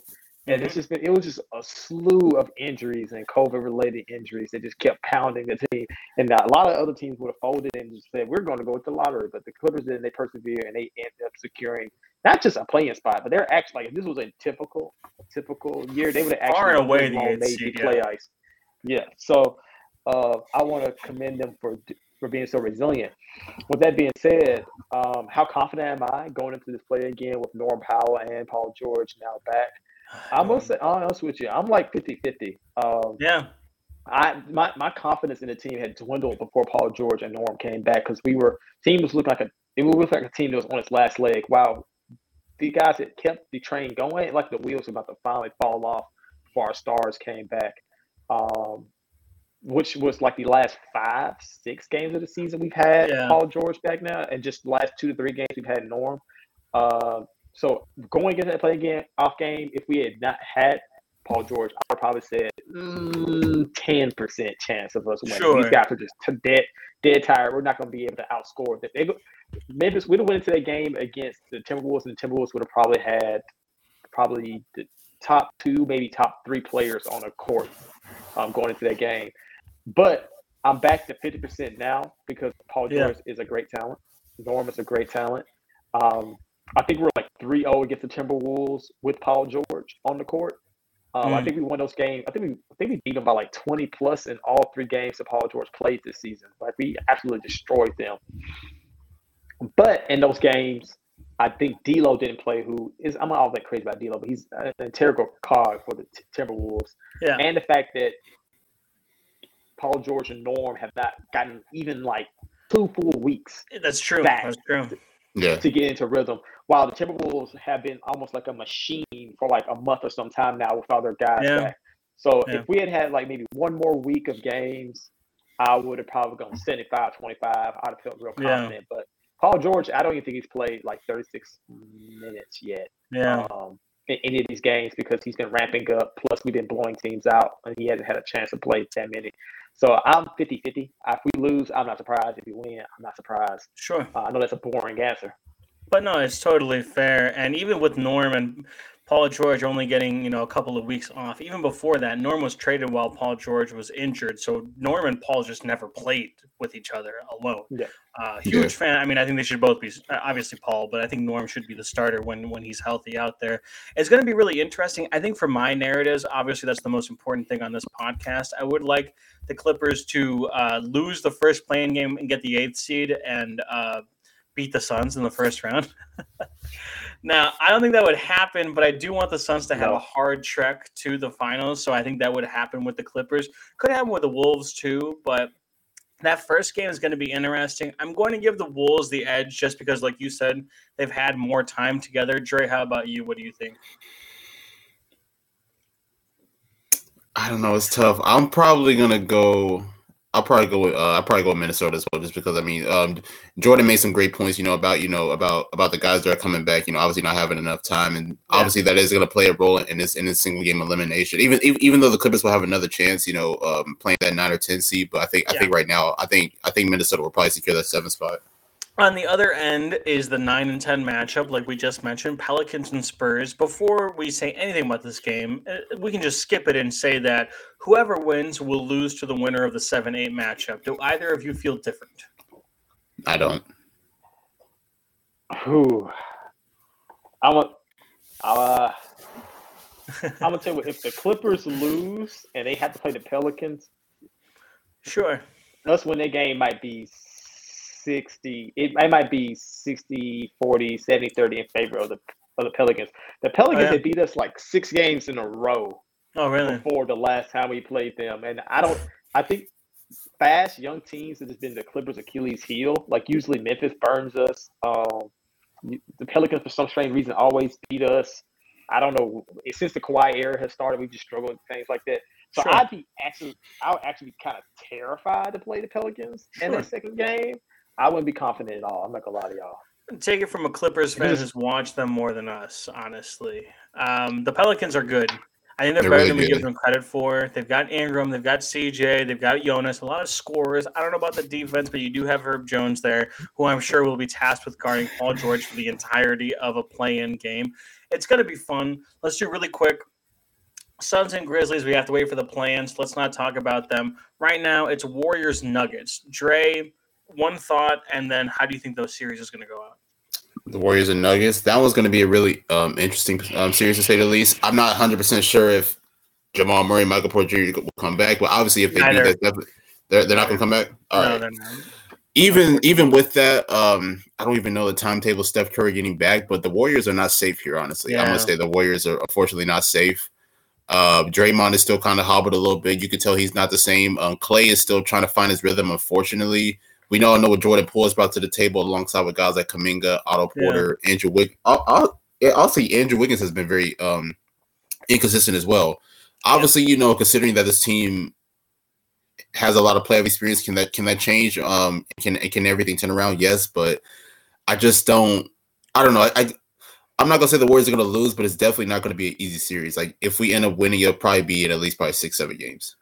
The biggest weakness beyond health, obviously, with Steph Curry injured for the Golden State Warriors has been size. They've got big men like Kevon Looney and Draymond Green in the sense that they play big, but they are not statistically big men. Kevon, I think, is 6'9", and Dre is a little bit shorter than that, 6'6", 6'7".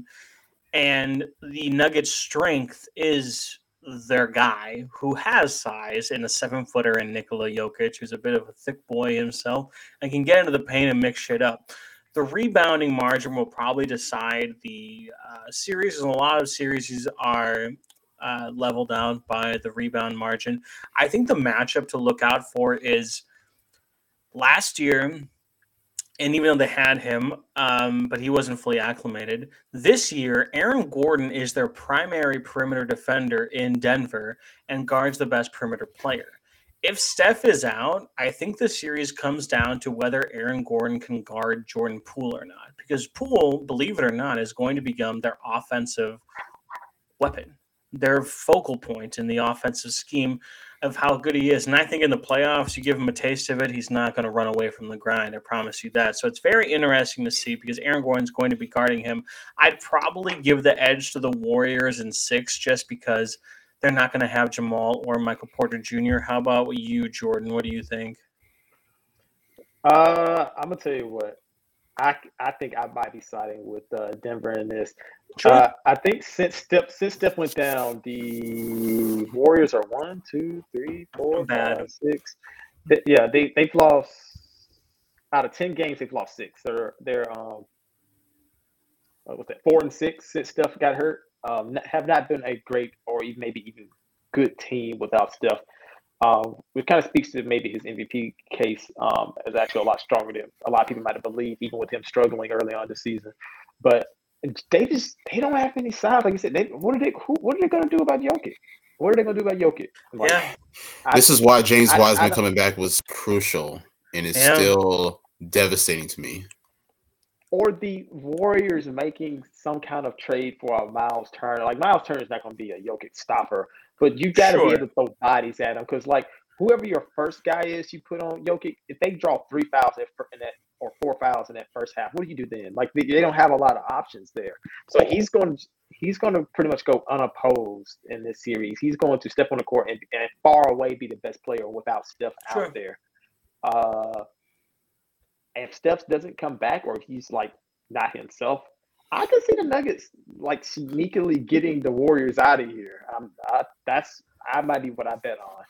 After the Nuggets coming back down 1-3 against the Clippers in the bubble, I wouldn't be surprised for them to beat nearly anyone in the playoffs. But the thing that I point to is in Portland, when they lost to a severely depleted Portland team, when they still had Jamal and Michael Porter Jr., mind you, Damian Lillard took over that series. If it's not Steph, it could be Jordan Poole. Those fast-scoring guards have a way of exploiting weaknesses in Denver, and I just think that it's a better, well-run team than Denver is. It's Jokic or bust, and in Golden State, there's a few other options. And that's not to say who the hell knows what Klay's going to look like in the playoffs in his first time back in 3 years. I mean, Klay might just end up being playoff Klay, which we all know is one of the best playoff players of all time.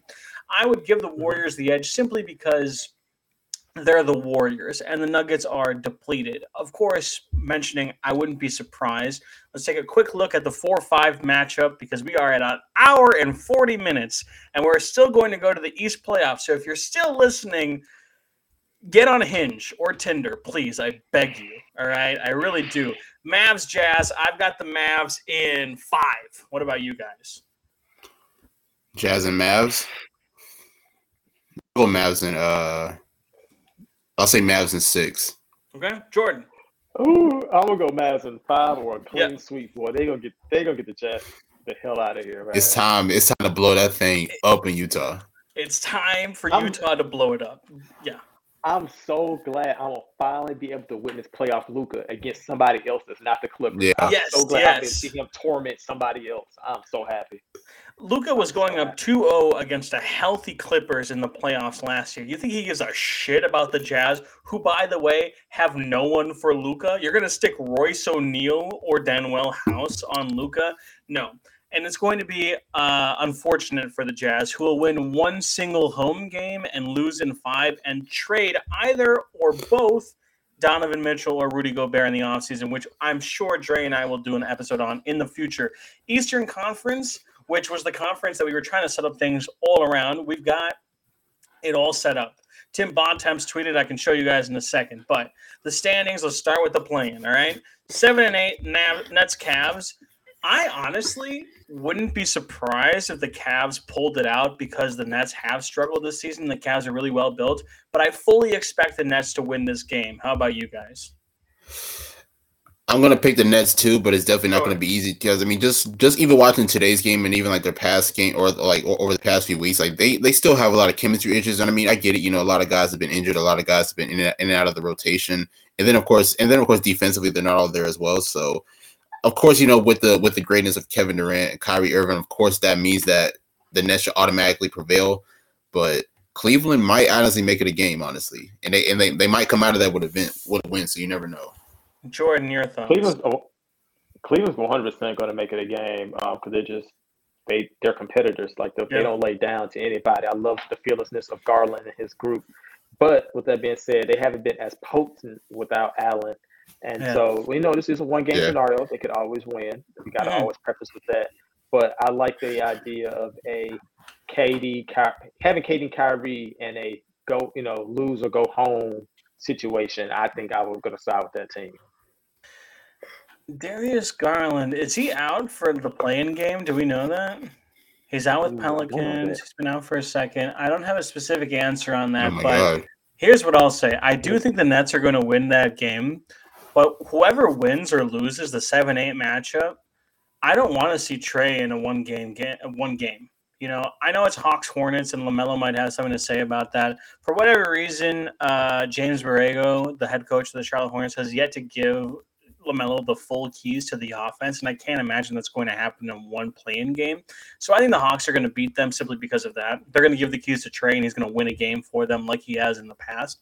And if you're the Nets or the Bulls, like even the Nets, I understand that Kyrie and KD both even might be considered better players than Trey Young, even though Trey might be first or second team above Kyrie, who didn't play half the season. I don't want if I'm Brooklyn, I don't want to see Trey in one game. If I'm Cleveland, I certainly don't want to see Trey in one game. And that's going to be pretty interesting. Do you guys feel the same way in the sense that Trey is going to beat the Hornets, or do you guys think LaMelo and the Hornets have a chance there in that game? LaMelo and the boys ain't got no chance, dog. Sorry. Those teams are both so damn wacky. It's so hard to say, man. Like, y'all saw the stat. I think it was like the Hornets are like perfectly, like they were like they had the same record at home. Like it was like they're 20-20 at home, 20 away. They are just a mid team. Like, but they go on. They have these random games where they just explode for like 130, and then they have games where they can't guard anybody and let the other team score 130. I can't predict them. The Hawks have been bizarrely not good this season.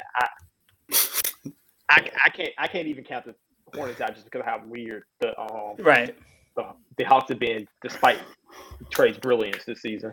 The true definition of mid was the Charlotte Hornets this season. Let's take a look at what Tim Bontemps has tweeted. Let's double check the Celtics are still up by like 30. The Celtics officially won by 30. They have the second seed now. So they've got the second seed. Here is the matchups. All right, we're going to play the 8th seed. We're not going to talk about that. Neither the Celtics, but the 7th seed. We assume both of them, regardless of which teams, although the Nets playing one of them is going to be super fun, to make it pass. So let's look at the other ones. The 4 and the 5. The 76ers versus the Toronto Raptors. Guess what, Philadelphia?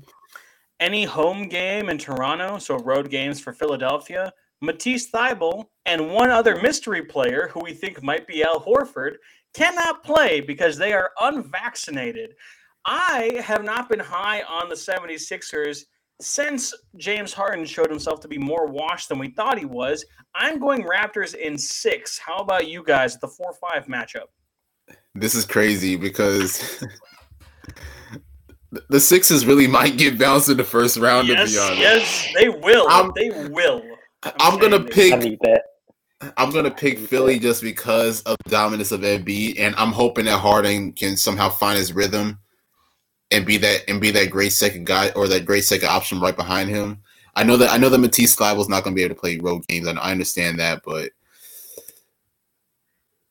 yeah, I'll probably go Philly. But it's going to be a close series, though. I'll say that it's going to be close. I said Al Horford earlier for Boston. Listen, he was in Boston first, went to Philly, then a couple other teams, and then went back to Boston. I'm sorry if I mixed that up, but they will not have Matisse Thybulle for sure. It's Boston that won't have Jaylen Brown and another player if they play Toronto. But they will not have Matisse Thybulle, who against the Raptors you'd probably want for defensive purposes, but so you've got the 76ers pulling it away. I've got the Raptors. Jordan, you're the tiebreaker. Who do you got? I think I'm trying to be objective. It's hard because I want Doc Rivers to lose. Same. He doesn't deserve anything nice or great just because of how he does his players and never holds accountability. And I'm actually kind of excited to see what grandstanding he does. And what negative things he'll say about Embiid or James Harden if he loses. I'm actually excited about that fact. So, with that being said, I've already told you who I want to win, which would be the Raptors. That's a more chaotic, fun thing to happen here. Who I think will win? I'm gonna stick with talent, and I think Embiid's gonna have an average 40. You're gonna have like 35 to 40 points in the series. If James Harden continues to be this version of James Harden, I'm going to give Harden the benefit of the doubt and say that he's maybe been saving himself or whatever. For whatever reason, he's been so bad lately. But I'm going to go with Sixers, hard-fought 6 or 7 game series. The last time the Sixers played the Raptors had two of the best big man defenders in the game in a late prime Marcus Gasol and I would say mid to late prime Serge Ibaka. They have neither, and they really don't have any big men defenders this time around. They have chosen the Sixers. I've chosen the Raptors. It might be a narrative thing where I would just love if the Raptors lost, but listen, you put Doc Rivers, James Harden, and Joel Embiid in the same time, in my mind, they are going to disappoint in the playoffs any chance they get. And I think we're going to see that in the first round. Let's look at the other one. It's less exciting. The Bucks, whether you think they tanked for this position or not, are going to play at number 3, the number 6 seeded Bulls. And honestly, I've got the Bucks either sweeping or in 5. And that's not about the Bulls. The Bulls are just banged up. Lonzo Ball's not going to play for the rest of the season. Nikola Vucevic may as well not play because he's playing Giannis in the first round. The last 2 times he's played Giannis in the first round, that boy has gotten swept or lost in 5. All right? And DeMar is great, but you know where DeMar has usually struggled in history is the playoffs. I'm going the Bucks in 5. I'm going to give the Bulls a home game. How about you guys? I think the Bucks are packing the Bulls out of here. It's going to be a clean sweep, in my opinion. Yep. What about you, Jordan? I might go sweep or in 5. I'm leaning more towards the sweep. The Bulls just they've not been good as of late. Caruso's health has been up and down. Lonzo Ball is not walking through them doors. Yeah. This is like I don't know what scenario the Bucks wanted to play out today, but this is the best case scenario. Yes. The Bulls should be an easy out for them compared to potentially getting either getting either the Nets or even getting a frisky Cavs team. I'm gonna go with Bucks. Fully agree with that. Whether it was their intention, they get this. And let's be fully honest, the Bulls have not been healthy. But this is the biggest nightmare they could have had because even if the Bulls are fully healthy, they still have 0 people for Giannis.